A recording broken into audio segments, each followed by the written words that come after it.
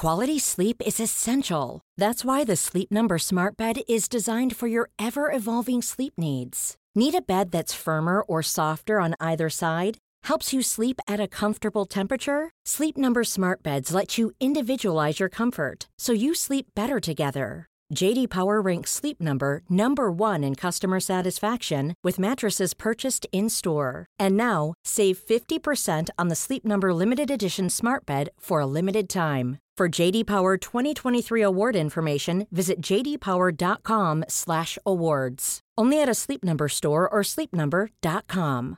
Here's a cool fact. A crocodile can't stick out its tongue. Another cool fact, you can get short-term health insurance for a month or just under a year in some states. United Healthcare short-term insurance plans are designed for people who are between jobs, coming off their parents' plan, or turning a side hustle into a full-time gig. Underwritten by Golden Rule Insurance Company, they offer flexible, budget-friendly coverage with access to a nationwide network of doctors and hospitals. Get more cool facts about United Healthcare short-term plans at uh1.com. Hold up. What was that? Boring. No flavor. That was as bad as those leftovers you ate all week. Keke Palmer here. And it's time to say hello to something fresh and guilt-free. Hello Fresh. Jazz up dinner with pecan-crusted chicken or garlic butter shrimp scampi. Now that's music to my mouth. Hello Fresh. Let's get this dinner party started. Discover all the delicious possibilities at hellofresh.com.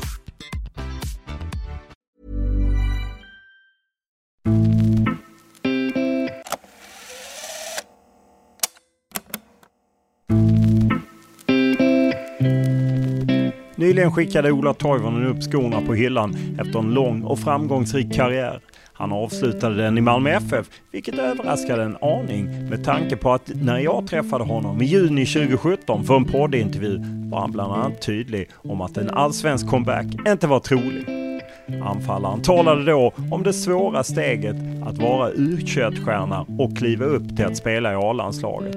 Om när han lärde sig att det fanns en värre vinnarskallar. Om målet som tog i Sverige till EM 2012.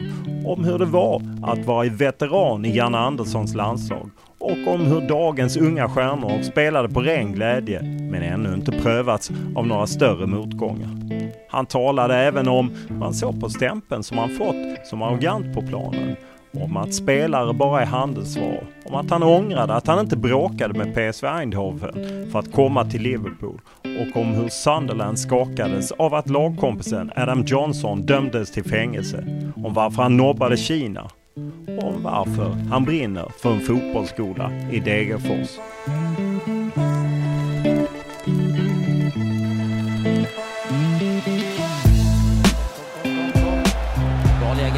Som bryter in, Johan Elmander, han spelar in i mitten, nu då Toivonen! Ja! Ola Toivonen, tredje gången gillt, äntligen gör du mål i den svenska landslagströjan, och där går slutsignalen, och Sverige går till EM, vi är där, vi är i Ukraina och Polen, 2012!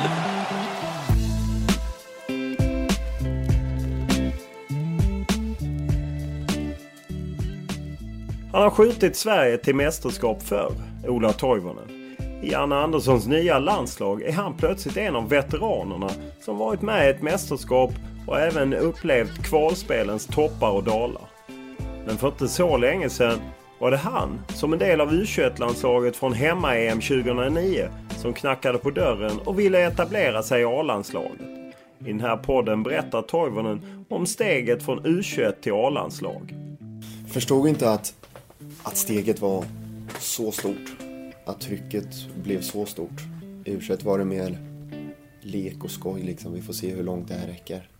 Sen när det blev A-landslag så var det verkligen verklighet alltså.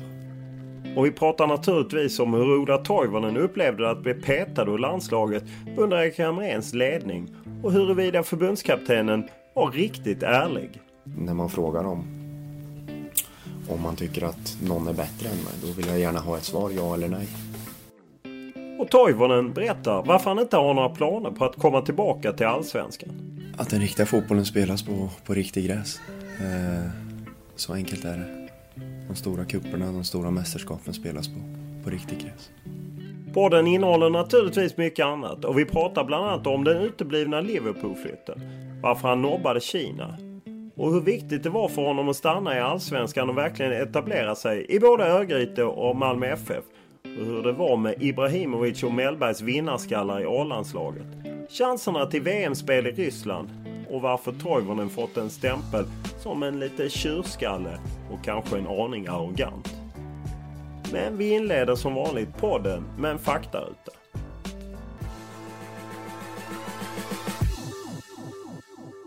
Ålder? 31 snart. Bor? Toulouse. Familj? Gift, 2 barn. Utbildning? Fullständig gymnasieutbildning. Samhällsekonomi. Lön? Ja, väldigt bra. Bil? Q7. Hobby? NFL. Vem är för dig världens bästa fotbollsspelare? Leo Messi. Vilken är din största fotbollsupplevelse? Oj, det var svår. När vi gick till EM tror jag. Sverige-Holland där. Du drog in ett viktigt mål. Ja. Nej men alltså hela grejen runt hela kvalet och allting, så det var speciellt. Vilken skulle du klassa som din största fotbollsmerit? Ja du, säg det. Jag får nog också sätta upp den där i så fall. Jag utgår från att du har ett favoritlag. Vilket är det och varför? Nej, det har jag faktiskt inte. Vi får nog gå till, inte i fotboll då. Vi får nog gå till hockey eller Leksand. Vad är det vanligaste du brukar få höra på planen när det gäller trash talk? Ja, det var mer förut när man var i Sverige och sånt där. Och folk försökte hålla på. Jag höll nog också på en del också. Men det är väl typ, jag tar dig snart liksom. Eller sånt där, akta dig liksom. Vem är den bästa du spelat med eller emot? Ja, Zlatan med. Emot så är det väl någon back. Hummels. Thiago Silva. Marquinhos. Svårt att välja faktiskt. Vad har du tränat mest på i din karriär? Att liksom en egenskap som du har velat slipa på? Bredsidavslut. Vilken egenskap kan du bli avundsjuk på om du ser en motståndare? Att det skulle jag vilja ha mer av. Snabbhet. Har du något mål som du gärna går tillbaka och kollar på YouTube? Nej, faktiskt inte. Det blir nog mer. I så fall om man försöker söka en inspiration så blir det väl några gamla klipp liksom bara. Vad var du bäst på i skolan om vi tar bort gymnastik?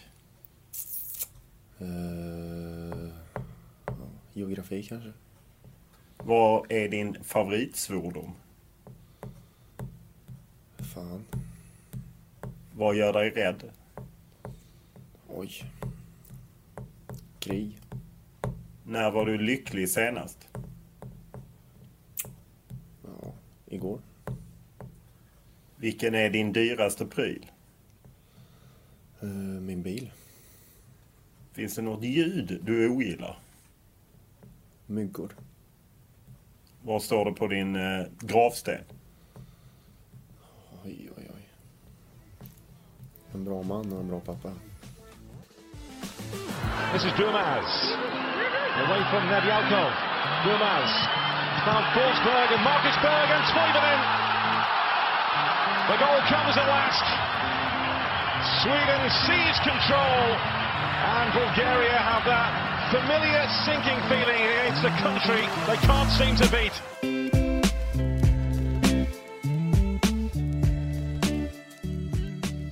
Efter att ha åkt ur landslaget under Erik Hamréns sista tid och bland annat missat EM i Frankrike förra sommaren så trodde nog de flesta att landslaget var ett avslutat kapitel för Ola Toivonen.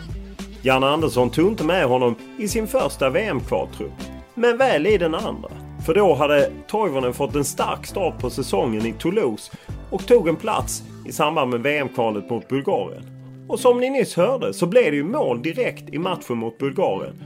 Och efter den samlingen spelade han även hela matchen då Sverige skakade om Frankrike på bortaplan, även om det blev förlust. Toivonen kom tillbaka till ett landslag i medvind. Men han har ju varit med under hela Erik Hamréns tid vid rodret och vet att det räcker med ett dåligt resultat för att vinden ska vända för landslaget. Åtminstone medialt.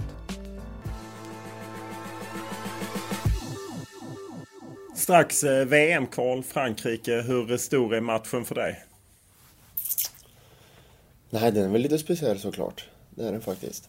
Eftersom man spelar i Frankrike och har sin vardag där, bor där. Så, men samtidigt så är den väl lite tråkigt, men en helt vanlig match. Det är det ju. En helt vanlig match i VM-kvalgruppen som vi kan vinna faktiskt. Det kan vi göra.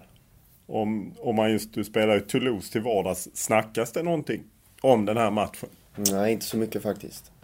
Rent generellt så är de inte så intresserade av andra lag förutom de själva. Och det är lite svårt när jag inte läser tidningar eller tittar på fransk tv, så jag vet inte riktigt hur mycket de koncentrerar sig på oss liksom. Men det enda man vet är att de tycker det är en viktig match för att de ligger så bra till, och om de vinner mot oss så är de väldigt nära VM. Hur gick snacket efter i november då ju du var med och spelade och Sverige skakade ju faktiskt Frankrike, hade ledning 1-0 och föll lite oturligt kan man väl säga efter det målet på slutet. Nej, de var imponerade faktiskt. De var imponerade av vår disciplin, vårt försvarsspel, men samtidigt hur vi vågade hålla i bollen och skapa farligheter mot fransmännen, och speciellt då på bortaplan. Så de var imponerade faktiskt. Och om du ser det till, du har ju varit med i flera kvalspel, hur är det liksom det här att försöka hålla fokus på en match, men samtidigt kollar man kanske ändå lite på tabellen och räknar och kollar. Hur är det att hantera det? Nej, men det är speciellt med kval är det ju. Det är under en så lång tid man spelar kvalet. Det kan hända väldigt mycket grejer i en trupp. Skador och så vidare, form och så vidare. Och vissa matcher kan man vara jättedålig och få jättemycket skit för det, men vi kan fortfarande vinna. Så det är speciellt alltså. Och oftast i kvalen så hänger det ofta på de 2 sista matcherna vad som kommer hända liksom. Så det är speciellt. Om man ser till att gå in mot en motståndare som Frankrike på något sätt tror kanske, jag menar favorittrycket ligger inte på Sverige även för att Sverige spelar hemma och det är fullt drag, Friends utsålt. Hur är det att gå in med den på något sätt möjligheten allt att vinna? Nej, men den är ju bra. Det är väl lite fördelen här nu när de gamla rävarna har slutat och Janne kom som ny tränare liksom, så det blev väl liksom, vi fick väldigt mycket gratis där om man säger så, på att pressen inte läggs på oss, utan det blev ett väldigt enkelt kval om man ser det till hur man ska hantera pressen och sånt. Så, men nu så håller det väl lite på att vända, för vi har gjort det bra och vi ligger bra till, och nu kanske folk förväntar sig att vi ska vinna mot Frankrike.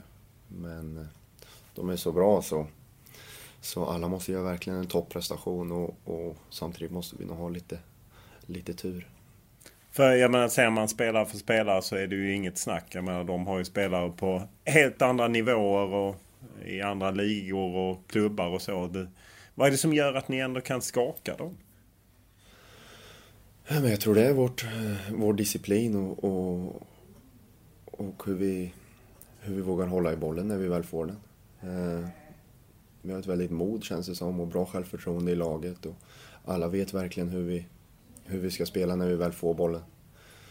Peter och Janne är väldigt, väldigt tydliga under veckan hur de vill lägga upp matchplanen, och det måste man faktiskt ge cred till Peter och Janne, att de vet verkligen hur vi ska skada våra motståndare när vi spelar mot dem. Du är kanske inte ensam och ändå var förvånad att du har fått en andra vår i landslaget på något sätt. Jag tror inte du räknade med att vara med i höstas, och så kom du med och gjorde mål mot Bulgarien och fått beröm för spel och så. Hur är den känslan? Ja, men det har gått bra. Det har gått jättebra. Men som sagt, efter Sunderland-tiden där så hade jag fyllt 30, och det var ingenting jag tänkte på att vara med i landslaget, utan nästan lite skönt att inte vara med i landslaget och ägna mer tid åt familjen under landslagssamlingarna. Det blir inte så mycket tid med familjen, så det kändes rätt skönt när man såg att man inte var med i truppen. Då kände man ju, ja, då kan man säga hej då till landslagen. Sen inför nästa samling så ringde Janne och vi hade ett bra snack liksom. Så ja, nu är man tillbaka. Vad sa Janne? Nej, utan vi hade mer ett snack och sådär. Så rent generellt så var det bara ett bra snack. Och Peter känner ju sedan tidigare liksom, så nej. Jag är överraskad också över hur bra de är liksom, Janne och Peter tillsammans. Hur de kompletterar varandra. Men samtidigt, Janne bestämmer ju när det väl ska ta något beslut. Men taktiskt är det väldigt bra genomfört så här långt. Om du ser, du har ju kompisar, Oskar Wendt som ju tackat nej, Pontus Wernbloom som tackat nej, Isaksson och Kim har du ju också känt liksom, och de har också slutat. Hur mycket fanns tanken att faktiskt säga, att inte bara säga att okej, jag var inte med i den truppen, utan faktiskt säga tack för de åren som har varit? Det fanns ingen tanke så här rent att jag går ut och säger att jag slutar i landslaget, utan det var mer en känsla jag hade med min fru och min familj då. För att ägna mer tid åt familjen liksom. Man har varit borta väldigt mycket med fotbollen genom åren liksom, och nu när barnen börjar komma till en rolig ålder och få se dem växa upp liksom, då vill man inte tappa så mycket tid med dem. Men det var ingen känsla jag hade liksom att jag ska gå ut och säga att jag slutar i landslaget. Det gick bra med Toulouse och jag gjorde mål och vi spelade väldigt bra, fick resultaten med oss, och det var ju rätt naturligt att Janne skulle ta ut mig till slut. Var det ett resonemang med din fru då, att ska jag satsa, eller var det du själv? Nej, det var ju med mig själv. Det var ju med jag liksom. Men när man inte blev uttagen då där i första samlingen liksom, så går väl. Man sitter ju ofta och äter och tänker sig bort liksom. Vad kommer next liksom. Vad är det Janne Andersson, du säger du beröm till Janne Andersson och Peter Wettergren för det de har gjort. Vad är det de har gjort konkret, tycker du som... Ja, men det är väldigt tydlig spelidé till att börja med. Vi vet hur vi ska bygga upp spelet. Vi har våra uppspelsvarianter, 3-4 stycken som vi gnuggar på varje vecka när vi samlas. Vi vet hur vi ska som sagt bygga upp. Vi vet hur vi ska göra när vi kommer till mitten, och sen när vi kommer till offensivt så är det väldigt mycket fritt, men samtidigt har vi våra mallar där, så det känns bra. Du var ju med på slutet av Lagerbäck-tiden. Tycker du, finns det paralleller? Nu har ju Lagerbäck varit med ett halvår här med Janne Andersson innan han gick till Norge. Men finns det paralleller? För många drar i den parallellen att på något sätt Janne Andersson har tagit tillbaka landslaget till något som det stod för innan. Lasse kan jag inte säga så mycket om. Jag var ung och jag var inte med så jättemånga samlingar, så det var väldigt svårt att få sig ett intryck där liksom. För det var så kort tid. Men jag tror, vad kan man säga, första perioden då när Janne tog över så tror jag Lasse var ett väldigt, väldigt bra bollplank att ha där för Janne. Det tror jag. För det blir så att Janne och Peter gör det bra, och då blir det alltid lätt att man drar det till att det blir bra jämfört med det som var det innan. Finns det en känslighet att jämföra med hur det var under Erik Hamrén? Nej, jag har inga problem med sånt. Jag tycker det är kul att prata om hur olika tränare och hur tränare har olika syn på grejer, hur ett resultat kan förändra eller i positiv och negativ bemärkelse. För det känns som att många spelare idag pratar om att Janne Andersson har en tydlig spelidé. Då blir ju på något sätt frågan, hade inte Erik Hamrén en tydlig spelidé? Jo, till en början hade vi väldigt, väldigt tydligt med Erik. Han kom in med väldig energi och ville spela fotboll och det gjorde vi jättebra, tycker jag. Sen kom väl, vad kan man säga, vi åkte på en riktig käftsmäll i Holland där. Då blev det 4-1 eller någonting. Och då gick vi tillbaka lite att vi kanske inte ska utsätta oss själva för spela så naivt liksom. Så det var ju återigen ett kval, mycket händer, ett resultat går emot oss och förutsättningarna ändras lite. Väldigt viktigt att inte tappa poäng i kvalen liksom. Så då tog vi väl ett steg lite tillbaka, att inte vara så naiva. Och det såg väl folk också liksom, och tyckte att det blev lite tråkigare och tråkigare med att titta på svenska landslaget kanske. Men kände du att han tappade lite sin spelidé efter den hålla? Det är ju fler, jag menar Anders Svensson när han var med i min podd menar ju att han tappade lite av det mod han hade kommit med efter just den kölhalningen på Amsterdam Arena. Ja, det är svårt att säga, men vi spelade inte matcherna innan, så var det väldigt sådär att vi ville spela fotboll med mycket mod och gå fram med mycket folk. Sen är det rätt normalt om man förlorar med 4-1 liksom, så, och tappar en liten position i gruppen där så att det ändras lite. Så är det automatik liksom, blir det så. Både ja och nej. Många pratar ju också om den här sammanhållningen som har blivit under Janne Andersson. Är det skillnad från hur det var under Hamrén kontra nu? Ja, det är klart det. Det är mycket mer yngre spelare. Så, men det med sammanhållning, det är alltid bra sammanhållning i landslaget. Aldrig väldigt skillnad från att vara i ett klubblag i ett landslag faktiskt. Här i landslaget så tror jag inte det är många som tycker illa om varandra.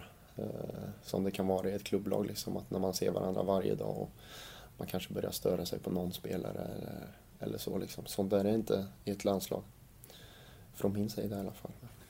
Är det så rätt ofta när man träffar spelare så pratar de om hur kul de tycker det är just att komma hem till landslaget för att det blir någonting annat. Känner du så fortfarande att...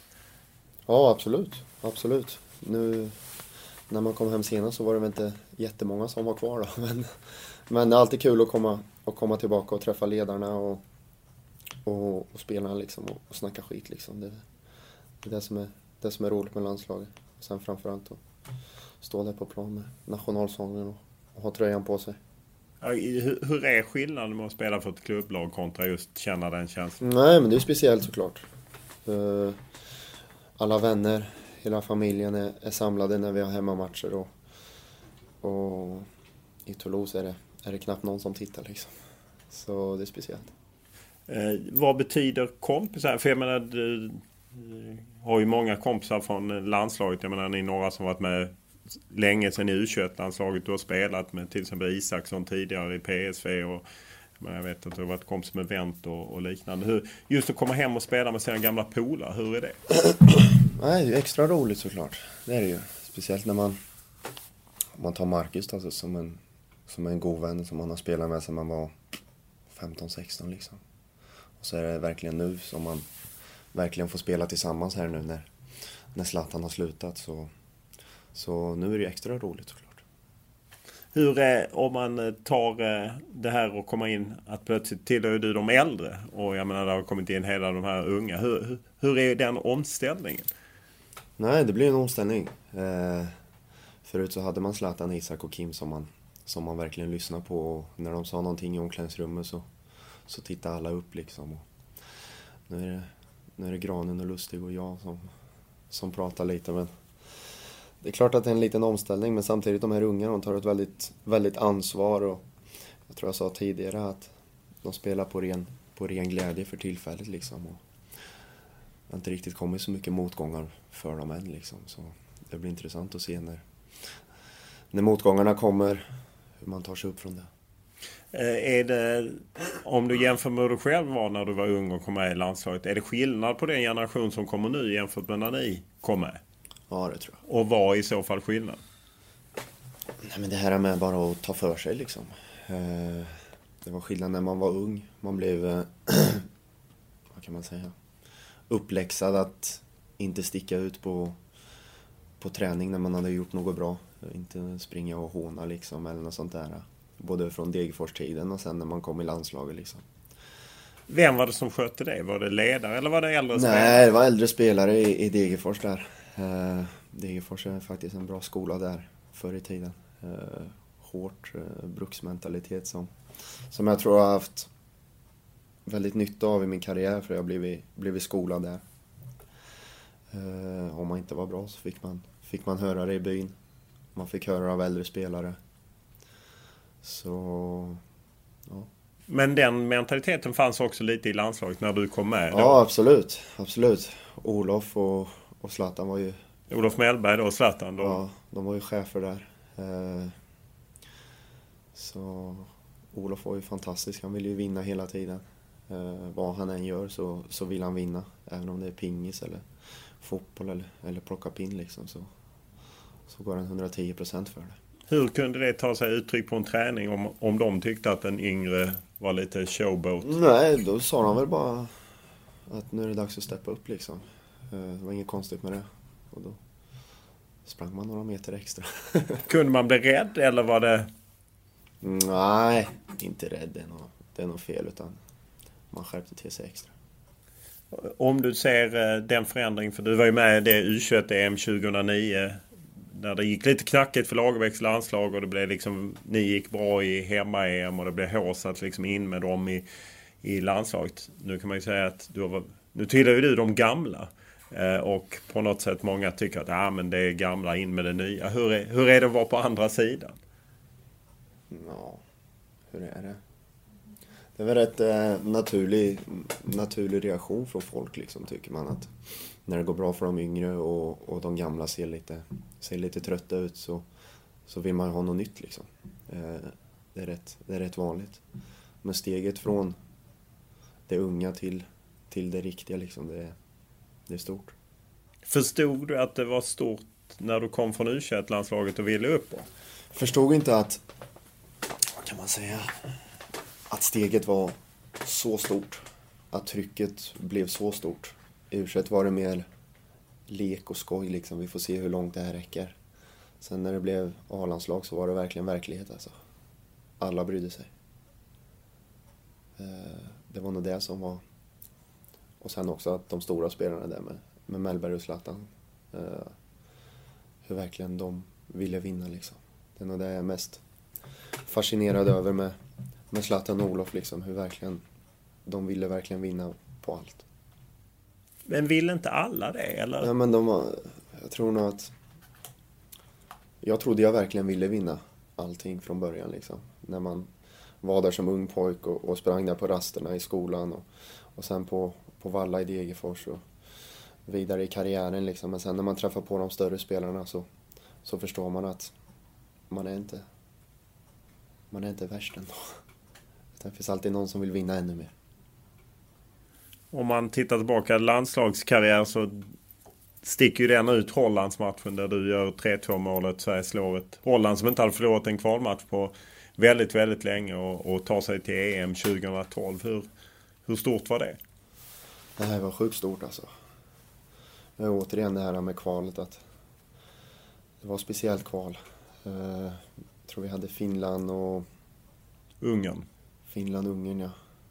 Förlorade Ungern och sen Finland när ni vann knappt. Precis. En skiten match kallt i Helsingfors där. Regnade som fan. Ja, så vi hade de 2 matcherna kvar där med Finland och Holland i slutet här. Och Zlatan blev avstängd, kommer jag ihåg, inför sista matchen där. Och det var väl ingen riktigt som trodde att vi skulle vinna den matchen för att bli bästa 2:a i alla grupper då. Och Holland hade ju otroligt bra lag alltså. Men vi lyckades vinna, och känslan i omklädningsrummet, det är ju fantastiskt liksom. Just den tiden i omklädningsrummet med laget liksom, det är ingenting. Det glömmer man inte. Det är något man skulle vilja ha sparat på något absolut, sätt. Absolut. Skulle man vilja ha på band alltså, och bara titta igenom igen. Och det är fantastiskt. Och sen blev det ju till EM 2012 som ju inte blev någon succé, där du också är med. Och hur ser du tillbaka på det? Ja, det var speciellt alltså. Speciellt allt från position till uppladdning, ja, för du spelade till inramning. Vad fick du för position? För då hade man ändrat på Zlatan. Ja. Han hade dragit tillbaka Zlatan till att bli 10 från att ha varit 9 tidigare. Precis. Och nej, det var jag och Erik som hade det var Erik som kom med idén liksom, att det var Elmander och jag och Zlatan som skulle spela samtidigt på plan då. Med Johan högst upp och Zlatan bakom och jag läggde till vänster då. Så han frågade vad jag tyckte om det och jag bara, du känner mig, jag ställer upp vad du tror är bäst liksom. Det är inte så att jag går och hänger med huvudet för att jag inte får spela på den positionen jag vill. Så vi spelade ju så 3 matcher tror jag. Kroatien, de här 3 genrepsmatcherna. Ja, precis. Det gick jättebra. Och sen blev ju Elmander skadad. Sen blev Elmander skadad precis innan EM där. Ja. Och då blev det Rosenberg som fick spela där uppe. Och första matchen mot Ukraina då var vi inte alls bra. Men vi lyckas ta ledningen. Tyvärr kunde vi inte hålla det liksom. Men det var ett speciellt EM faktiskt. Leder 3 matcher. Men går inte vidare i gruppen liksom. Små marginaler. Och sen är du ju med i bägge de andra kvalen. Vi missar VM och tar oss till EM. Du är ju med i playoff-trupperna mot Danmark. Men spelar ingenting. Och sen så på något sätt förra våren så var du inte med mot Turkiet. Den sista uppladdning. Turkiet, Tjeckien tror jag det är Sverige-möte. Och då fattade du att det blir nog inget EM. Oh ja. Eller hade Erik ringt dig och sagt att det ser lite mörkt ut, du spelar inte så mycket i Sunderland? Ja, det var ju då innan Turkiet-landskampen att vi hade ett samtal och han tyckte att andra gick före mig liksom. Det får jag ju köpa liksom. Om man säger att han tycker att de andra är bättre än mig så får jag köpa det. Men vad säger man i ett sånt samtal? Sitter man bara tyst då och bara... Nej, du ställer väl motfrågor. Ja. Sen vill du ha ett svar. Ja. Sen om du inte får svaret. Vad ska man säga? Det är nog svårt att vara tränare där också liksom, om du inte har svaret på spelarens fråga liksom. Jag frågar bara om han tyckte att de andra var bättre än mig. Och då sa han att de går före dig just nu liksom. Det var inte så konstigt heller. Jag hade inte spelat från 10 januari eller någonting i Sunderland och vi fick in nya spelare i Sunderland. Så jag hade några månader på mig att förbereda mig att jag inte skulle med till EM. Så det var inget så att jag var ledsen sen när truppen togs ut. Nej, man såg någon Instagram-bild på dig och Oskar Wendt när ni var ute och fiskade som också blev ratade i EM. Ja. Nej, vi hittar på grejer hela tiden på somrarna och försöker umgås med familjerna. Så. Var det speciellt för dig? För att du har ju hört det här om Enbergsvägen i Degerfors 1994 där Erik Hamrén bodde grannar, var tränare i Degerfors. Du var väl 8-9 år eller något sånt. Och han redan där pratade. Var det en jobb i den delen att jag tror han sa att han var förälskad i dig på någon presskonferens. Var det en jobb i... Nej, man får väl lite glidningar ifrån spelarna i laget liksom att ja, det är gamla grannen liksom och sådär. Till en början var det inte speciellt jobbigt och jag hade absolut ingenting emot Erik. Jag tycker han är en jättebra tränare och så. Men sen när det väl kommer till kniviga situationer liksom, då tycker jag det är väldigt viktigt att vara ärlig mot varandra och sitta så här med 4 ögon liksom. Jag gillar ärlighet, det kommer du längst på liksom. Så ibland kanske jag är lite för ärlig för mitt eget bästa. Var inte Erik ärlig då? Jo, det var han väl, men det var väl just det här då när man frågar om man tycker att någon är bättre än mig. Då vill jag gärna ha ett svar, ja eller nej. Och där var inte han tydlighet? Jag ville ha ett bättre svar. Ja, okej. Men du var ärlig mot honom. Tror du det kostade dig då? Nej, det tror jag inte. Jag tror allting handlar om vad du presterar på plan under en längre tid. Och det hade jag inte gjort i Sunderland liksom. Så, för jag fick inte spela och vi tog våra poäng med Sunderland. Så det var inga konstigheter med det. Efter det samtalet i då mars inför dem, har ni haft någon kontakt efter det? Nej, det tror jag inte. Nej. Så att den relationen från Enbergsvägen finns inte så stark? Nej, om jag träffar han här det är inte klart att jag går förbi han, utan då hälsar jag som en trevlig kille.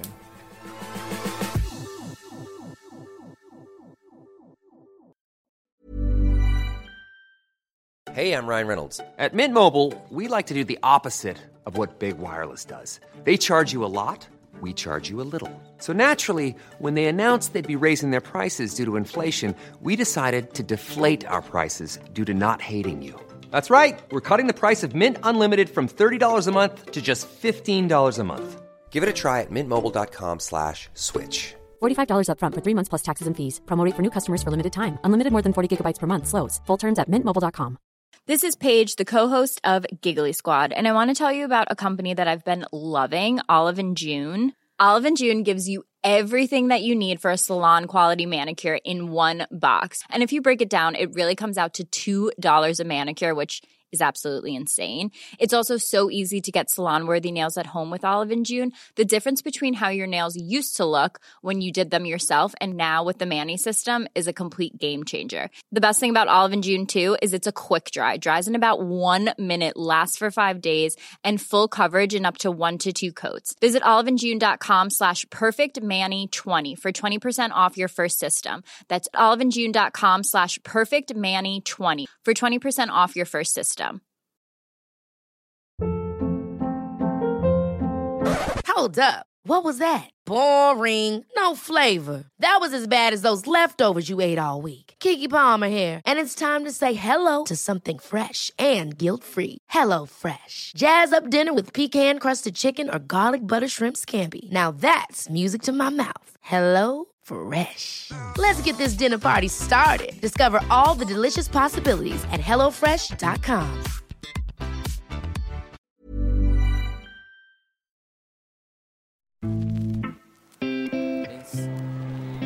Här kommer inlägg. Och här kommer avslutet! Och det är återigen Marcus Berg. Det är han som står till. Det reducerar till 3-1. Toivonen, så kliver han fram då. Han skruvar in den där! Han skruvar in den där! Vad är det som är på väg att hända, Pontus? Sverige 2, England 3. Och det här är så roligt. Rasmussen. Härlig liten snurr också. Här är Målins. Här kommer inlägget. Och där kommer Robin Söder! Det är mål! Det är mål! Det är 3-3! Och det är Marcus Berg som är mål igen! Det är 3-3! Det ni nyss hörde var Sveriges mäktiga upphämtning mot England i semifinalen i U21-EM på hemmaplan 2009. Ola Toivonens frisparksmål var ett av totalt 3 mål under turnering, plus att han stod för en del assist till radarpartnern Marcus Berg. Redan då pratades om att större klubbar var ute efter Toivonen. Under de kommande åren så kopplades han samman med en hel rad klubbar, och framförallt Liverpool var ute efter honom. Men den drömflytten blev aldrig av. Och samtidigt så svajade kanske spelet något. Och Toivonen medger att han fått lära sig den hårda vägen. Att man måste vara obekväm och se om sitt eget hus. Om man ska ha någon chans att styra sitt öde i fotbollsvärlden. Toulouse blev det ju, och du inledde väldigt starkt. Till slut gjorde du ju 7 mål, 2 assist, stark höst, lite tyngre vår. Hur ser du själv på spelet? Började ju otroligt bra. Eller gick till Toulouse då från en tuff vård i Sunderland, och man ville bara spela. Man visste att Toulouse hade ett ungt lag med bra spelare, och tränaren verkar helt reko. Så vi började superbra. Slog Paris, slog Monaco och låg 4-5 där under en lång tid. Jag tror vi låg rätt bra under vinterledigheten också. Sen så kom dippen. Vi fick inte alls med oss poäng, och vi hade det väldigt tungt. Fick man inte spela så mycket under 3 månader kanske. Så nu har man spelat på slut igen. Så det är väl blandat. Ja, hur är det liksom? Jag menar, du har ju varit med så länge och varit ute. Men just att gå från att vara spelare och att det flyter på, sen plötsligt är man ute i kylan. Nej, det är tungt då början om 3-4 veckor där, när man verkligen förstår att jag spelar inte för tillfället. Alltså. Utan då gäller det bara att tänka på dig själv. Gör dina löpmeter på träningarna. Gör dina extra träningar i gymmet. Och bara vara redo för när matchen kommer. För du vet att om du är tillräckligt bra på träning så kommer du få chansen. Så enkelt är det.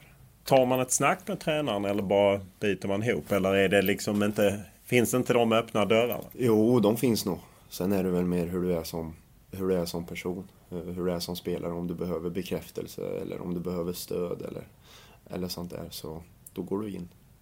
Jag är den som inte pratar så mycket, utan jag kör mest på.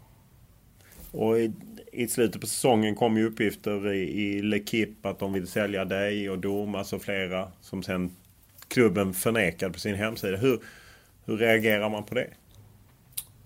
Ja, hur reagerar man på det? Frågar om det är sant eller inte sant.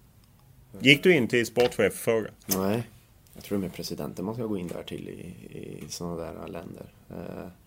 Men det var ingenting som jag brydde mig speciellt mycket om, utan sen kom någon spelare och sa att de hade dementerat och sånt där. Det blev väldigt mycket snack i laget på slutet av säsongen, vilka som ska stanna, vilka har utgående kontrakt och hur ser det ut inför nästa säsong. Så med så mycket utgående kontrakt i Toulouse så vore det konstigt om de sålde alla de spelarna som de senare dementerade. Hur luttrad är du? Jag menar, du som sagt, du har varit ute i många år. För jag kan tänka mig att när man som 20 och några år läser det, att man blir mer skakad än när man är 30 år. Oh ja. Man vet ju hur den här businessen funkar liksom. Man är ju en handelsvara, så enkelt är det. Det är verkligen så. Men imorgon kan Toulouse säga att de vill sälja mig verkligen. Så är det.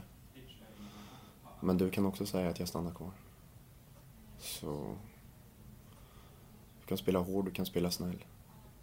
Så ja, det är speciellt alltså. Hur många, du säger att man är en handelsvara, hur många smällar har du gått på som du känner att fan, jag borde ha fattat att det fungerar så? Ja. En i PSV tror jag. Vad var det som hände då? Nej, det var ju då när Hodgson ville köpa mig. Då när man var ung och rapp i steget. Hodgson var Liverpool-manager. Ja. Det är väl någonting jag ångrar i så fall, att man inte spelar hård, utan jag gick upp på kontoret snällt där och frågade vad det fanns för bud. Och ja, det här ligger, men vi kan inte sälja det, Ola. Ja, okej. Så jag bara, så gick jag ut genom dörren igen. Då var det väl mer att man kanske skulle ha stått på sig liksom för att fått en drömflytt liksom. Vet du vad budet låg på? Nej, jag kommer inte ihåg. Det var så länge sedan. Men ja, det är väl det jag ångrar liksom. Sen så är det väl mer, klubbarna vill ju ha så mycket pengar som möjligt liksom. Och sen om det kommer en rysk klubb till exempel, så kanske de trissar upp pengarna ännu mer. Och om det kommer en kinesisk klubb så ska de ha det dubbla än vad de skulle ha för en europeisk klubb. Så klubbarna funkar. Har det funnits, du var på väg till Ryssland någon sväng, eller har jag... jag tror det. Jag har varit uppe på tapeten i alla fall.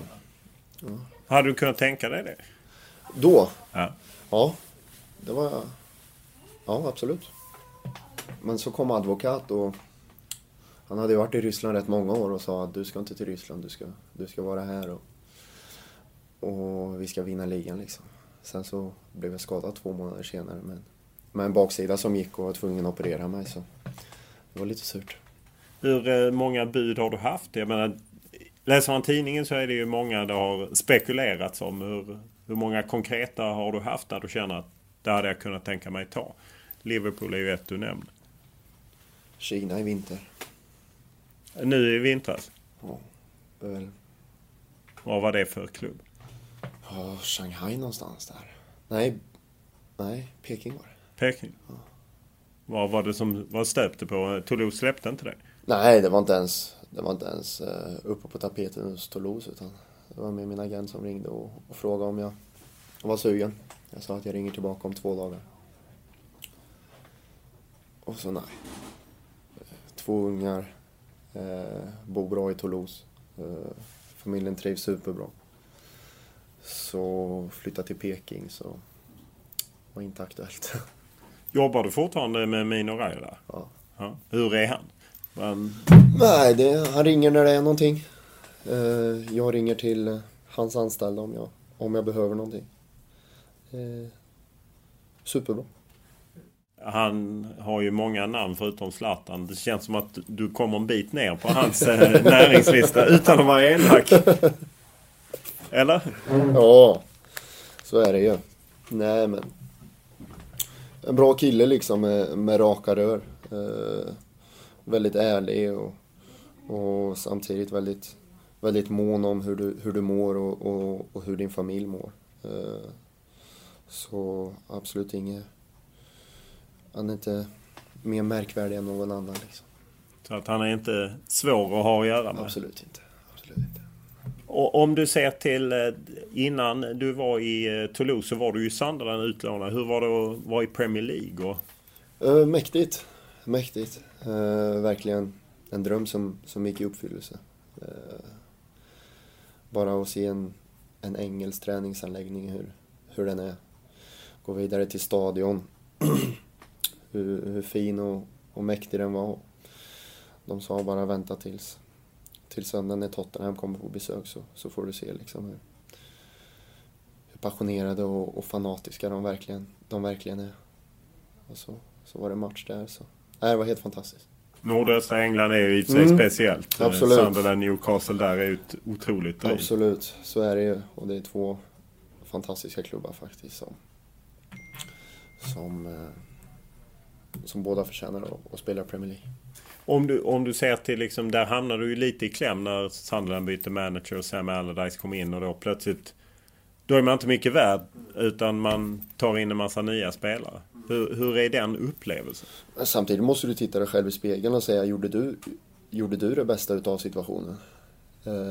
Advokat tog mig dit. Gjorde 1 mål eller någonting tror jag i någon cupmatch. Hans motivation räckte inte riktigt utan lämnade posten där. Och så kom Allardyce. Allardyce spelar man ju från början liksom. Då får man ju titta sig själv i spegeln. Och, gjorde du det tillräckligt bra, Ola? Nej, det gjorde du inte. För han valde att ta in andra spelare. Om jag hade gjort det tillräckligt bra så hade jag ju fortsatt att spela liksom. Så ärlig måste man ju vara också. Du kan ju inte bara skylla ifrån det liksom. Utan jag var inte tillräckligt bra. De matcherna jag spelade. Vad berodde det på? Att du inte har det eller är det något annat? Nej, men under en längre tid var jag inte. Jag hade ju några bra matcher liksom, men under en längre tid så var jag inte tillräckligt bra för att hjälpa laget. Och så tog han in spelare som var bättre till slut. Sen är det ju mycket så här, vad vill han spela för fotboll? Gynnar den här fotbollen mig? Och sådär liksom. Där är vi väl lite skilda världar vad han tycker är bra fotboll och vad jag tycker är bra fotboll. Men samtidigt som jag har sagt innan, jag kan inte säga någonting negativt om honom för han vet hur man plockar poäng. Han vet hur man stannar kvar i Premier League. Det är bara hatten av liksom. Och det är ju en speciell Sunderland som ofta ligger ner. Nu åkte de ju ut detta året men det måste vara en speciell stämning också att man alltid ligger där nere i skiten. Ja, de har ingen stress innan det är 10 omgångar kvar. Men nej, det är speciellt liksom. Man vet att de kommer ligga där och kriga. De har ju inte budgeten liksom för att komma högre upp liksom. Men jag tror med en väldigt duktig tränare där Allardyce, om man hade inte fått Englands jobbet så tror jag inte de hade åkt ut i år. Hur upplevde du turerna kring Adam Johnson? Ja, det var ju Seb som berättade då att eller jag läste ju innan och så frågade jag Seb vad som egentligen hände här och vi visste ju inte det han hade gjort liksom. Han hade ju nekat till allting. Så vi visste bara det klubben visste liksom. Men sen när allting lades ut på bordet där så blev väl alla väldigt chockade. Det var ju 2-3 dagar där då vi verkligen pratade om det att ja, det är sjukt det här. Det var ju live tweet från domstol. Från domstol, från rätten där utanför emellan Newcastle och Sunderland där och vi fick reda på allting liksom. För det var ju ändå en som var i omklädningsrummet med er. Pang bom så var han plötsligt erkände han ju någonting han hade tidigare förnekat och dömdes ut till fängelse. Precis. Men samtidigt en av alla gubbar i omklädningsrummet liksom som satt där och skojade och berätta historier och han har vunnit Premier League och gör mål på straff i Newcastle derbyt liksom och så några månader senare så döms han till fängelse liksom. Så. Är världen så alltså att På något sätt så kändes det ju som att det var någon ung tjej som var supporter. Alltså hamnar man i sådana situationer som fotbollsspelare? Frågar du mig det? Nej men alltså att man liksom, förstår du vad jag menar? Att man som idol kan hamna i sådana situationer. Ja, tydligen. Men det är inte så att jag säger att du hamnar, utan mer miljön. Att det kan vara så konstigt och hemskt. Ja, men så är det ju. Det kan ju vara så hemskt. Han drog ju nytta av situationen liksom. Hur skakade de i omklädningsrummet? Hur omskakat blev det i omklädningsrummet? Nej, det blev ju verkligen... Vi var skakade där i omklädningsrummet. Vad som kom ut liksom. Eftersom han hade nekat liksom. Och att klubben verkligen hade tagit hand om det, trodde de liksom. Men så vändes alla kort och då blev det konstigt. Innan du kom till Sunderland så var du tillhörde ju Rennes som du lämnade för PSV Eindhoven. Det kändes, man trodde att från PSV Eindhoven skulle ta ett kliv till en större klubb, och så blev det Rennes som inte kändes som en jätteklubb i Frankrike. Hur kom det sig? Det var att jag ville ha något nytt. Hade varit 5 år i PSV. Bara vunnit cuper i PSV. Alltid misslyckats med ligan. Tyvärr då. Det är väl någonting som man är lite sur över än idag, att man inte vann en ligatitel med PSV. Men PSV ville förlänga och jag ville inte förlänga, och så dök Rennes upp. Och ville ha en snabb deal liksom. De låg illa till i franska ligan och behövde något nytt. Så ja, då hoppade jag på det. Det var en väldigt bra deal jag fick. Så det var mer det som drev att något nytt och en bra deal? Ja, absolut. Var det ett lite surt avslut i PSV på det sättet att de ville förlänga, ni inte? Ja, det var det väl. Man hade väl hoppats att man skulle bli såld och sådär, men det hände nu inte. Och så blev man såld då med 6 månader på kontraktet. Så det blev väl inte superavslut, men det blev ingen dåligt avslut. Hur ser du på åren i PSV Eindhoven, Holland? Å ena sidan kan man säga spela ett topplag i Holland, alla förutsättningar. Samtidigt, de är ju rätt krassa där. Ja.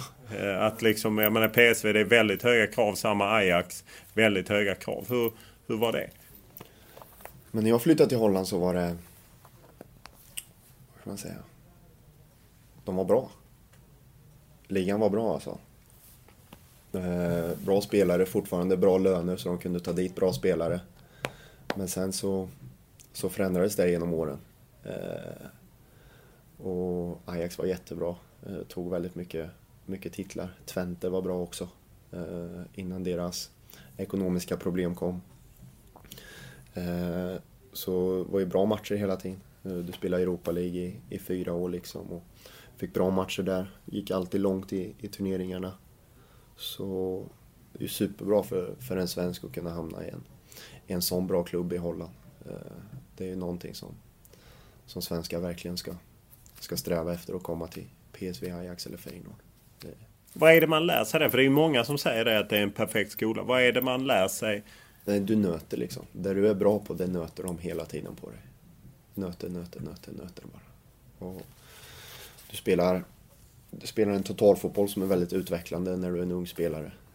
Det taktiska kan du lära dig så småningom, men det här med modet och utmana eller bara lära sig att göra mål liksom, det lär du dig tidigt där i Holland.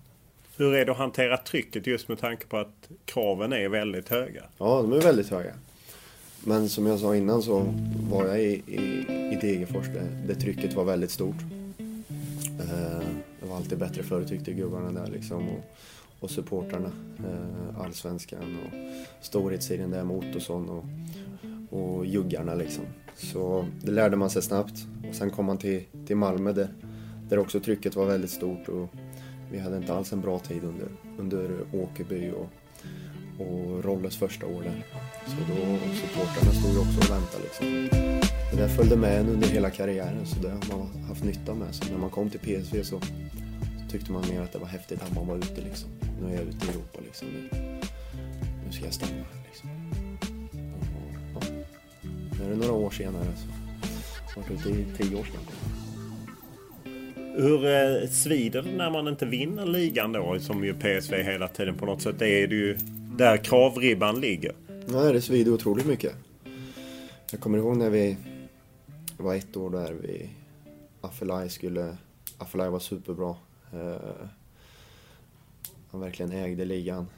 Och så helt plötsligt så kommer januari månad och vi leder ligan och han flyttar till Barcelona. Om man hade stannat så hade vi garanterat vunnit. Så då blir man ju lite sur på klubben. Att de inte behåller honom för att vi vill vinna ligan liksom. Sen hade vi ett fantastiskt lag med under Advokat där med Van Bommel, Strootman, Mertens, alla de spelarna. Och då faller vi på målsnöret i andra sista matchen mot Ajax då. Så, ja, sånt karriären är liksom. Det blir ju en del tuffa skriverier då, som det ju blir liksom.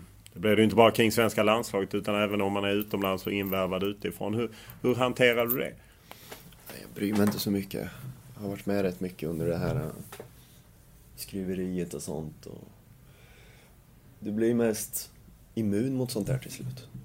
Blir du. I början kan det vara jobbigt men sen vet du att det är en del av spelet det här liksom. De måste ha någonting att skriva om. Och ibland är det sant, ibland är det falskt. Det är oftast falskt liksom. Så du blir ändå rätt immun mot. Du har ju ibland sägs ju att du ser arrogant ut, har du säkert läst, eller grinola kallades du i Degerfors och sånt. Ibland kan ju det bara vara ens kroppsspråk, alltså så. Ibland är det ju hur man är. Hur ser du på den stämpeln som du ändå haft i perioder? Nej, men jag förändras väl när jag väl kommer på plan. Så här så är jag väl inte arrogant, jag är väldigt tillmötesgående och skojar och stimmar liksom. Men det är väl någonting jag är på plan tror jag. Jag är inte första spelaren som förändras när man kommer ut på en plan liksom. Och jag är inte den sista heller så jag tycker inte det är något konstigt med det. Svider det någonting? Absolut inte. Absolut inte. Det här med att man ska förbättra sin image på plan, det tror jag är väldigt svårt liksom, utan du försöker göra det som är bäst för dig och för laget. Och om du är bäst när man är arrogant så fortsätt att vara så. För det är det som har gjort dig bra under hela karriären. Så nu när det är så kort tid kvar av karriären så ska du nog inte ändra på det. Jag tror det är väldigt svårt också. Du har ju en fotbollsskola hemma i Degerfors. Hur viktigt är det för dig att ge tillbaka till därifrån du kom?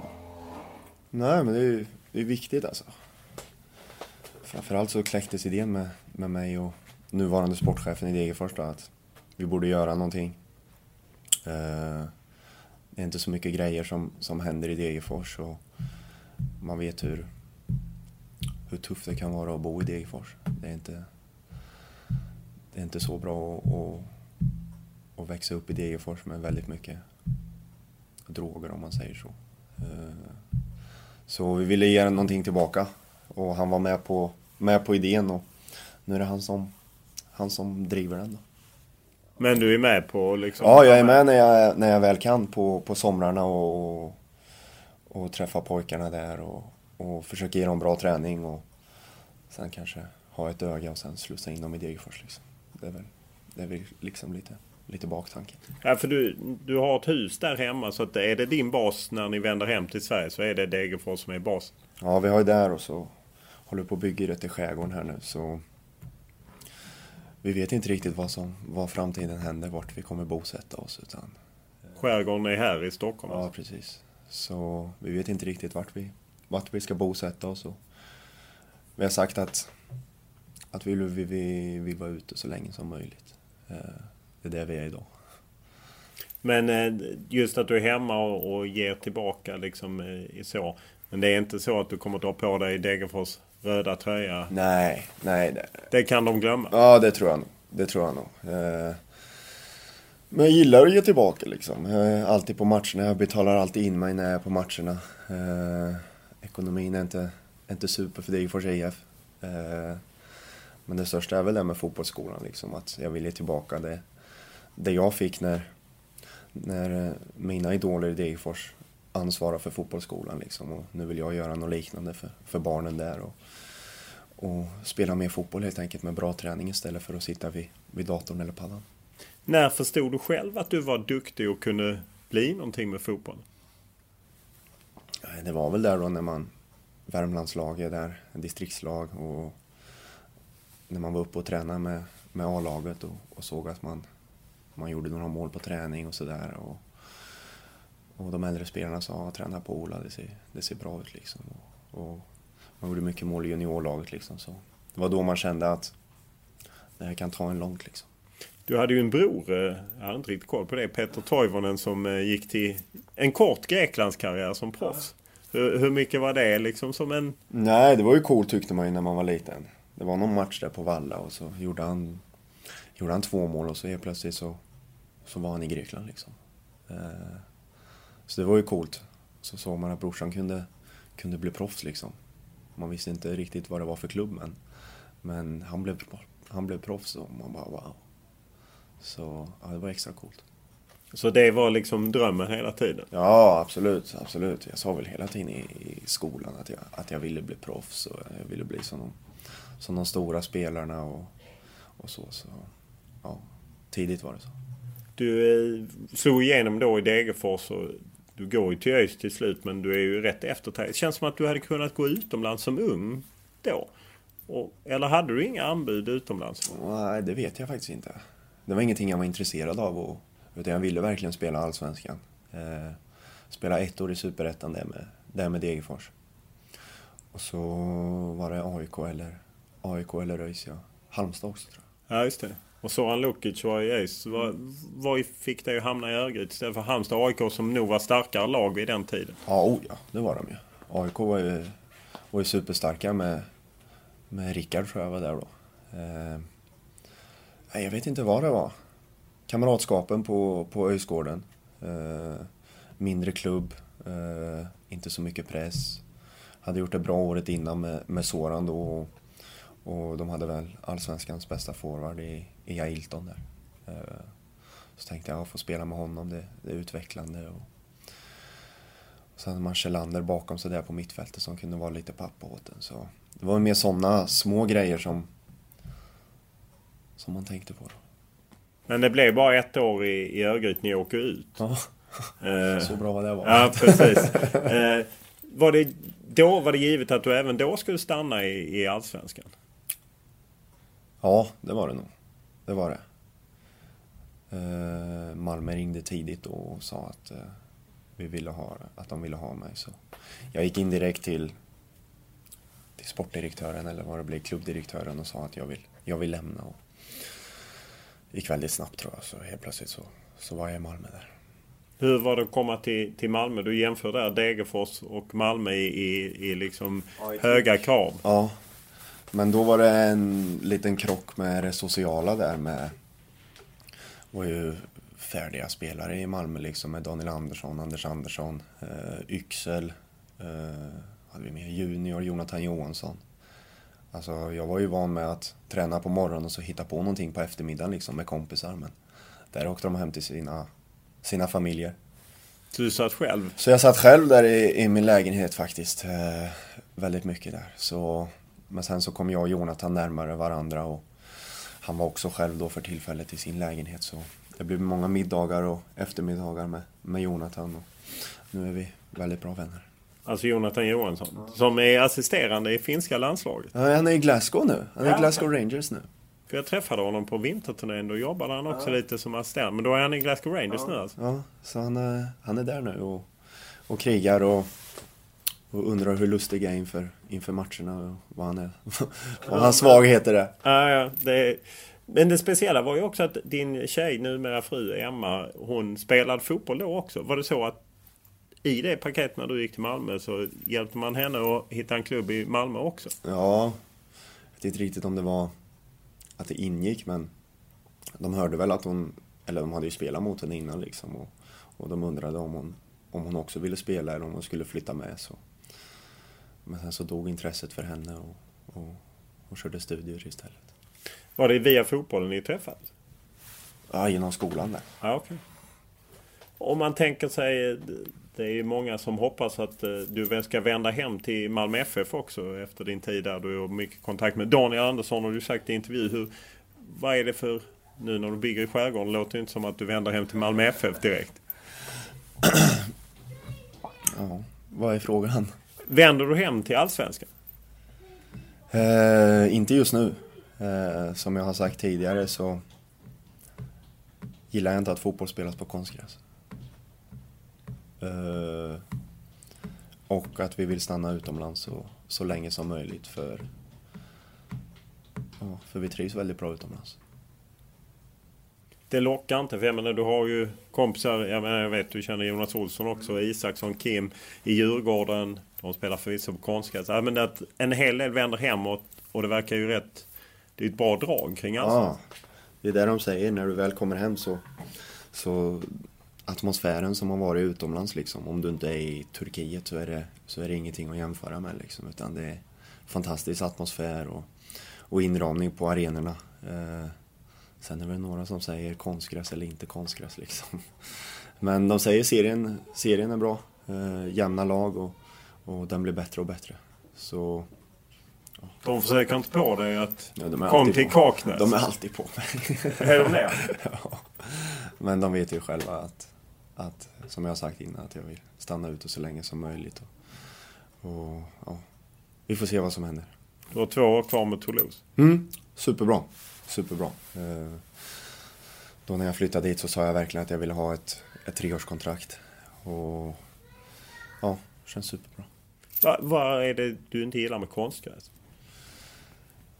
Att den riktiga fotbollen spelas på riktig gräs. Så enkelt är det. De stora kupperna, de stora mästerskapen spelas på riktig gräs. Då får Allsvenskan böja sig för att du ska komma hem. Nej, absolut inte. Väldigt bra konstgräs är väldigt bra för de unga spelarna och utvecklingen. De kan träna året om liksom. Så, men det är fortfarande det här med att matcher inte ska spelas på konstgräs. Stort tack för att du tog dig tid. Tack.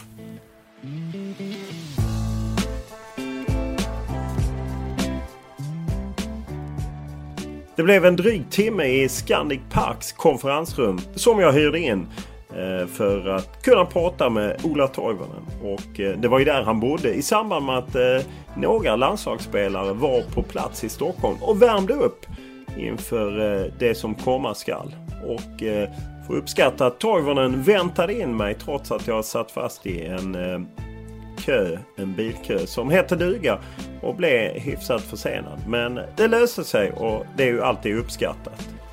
Och podden låter sig inte stoppas av trafikkaos och annat, utan tanken är att vi kör i varje fall till i mitten på juli och därefter blir det ett litet uppehåll. Nytt är bland annat att det blir några livepoddar från Almedalen med bland annat Karl-Erik Nilsson och några andra profiler. Som vanligt är det Olle Junell Lindberg som producerat podden, och vill ni komma med synpunkter, tankar eller idéer så är det bäst att mejla mig olof.lund@tv4.se eller Olof Lund i ett ord på Instagram eller Twitter. Tack för den här veckan.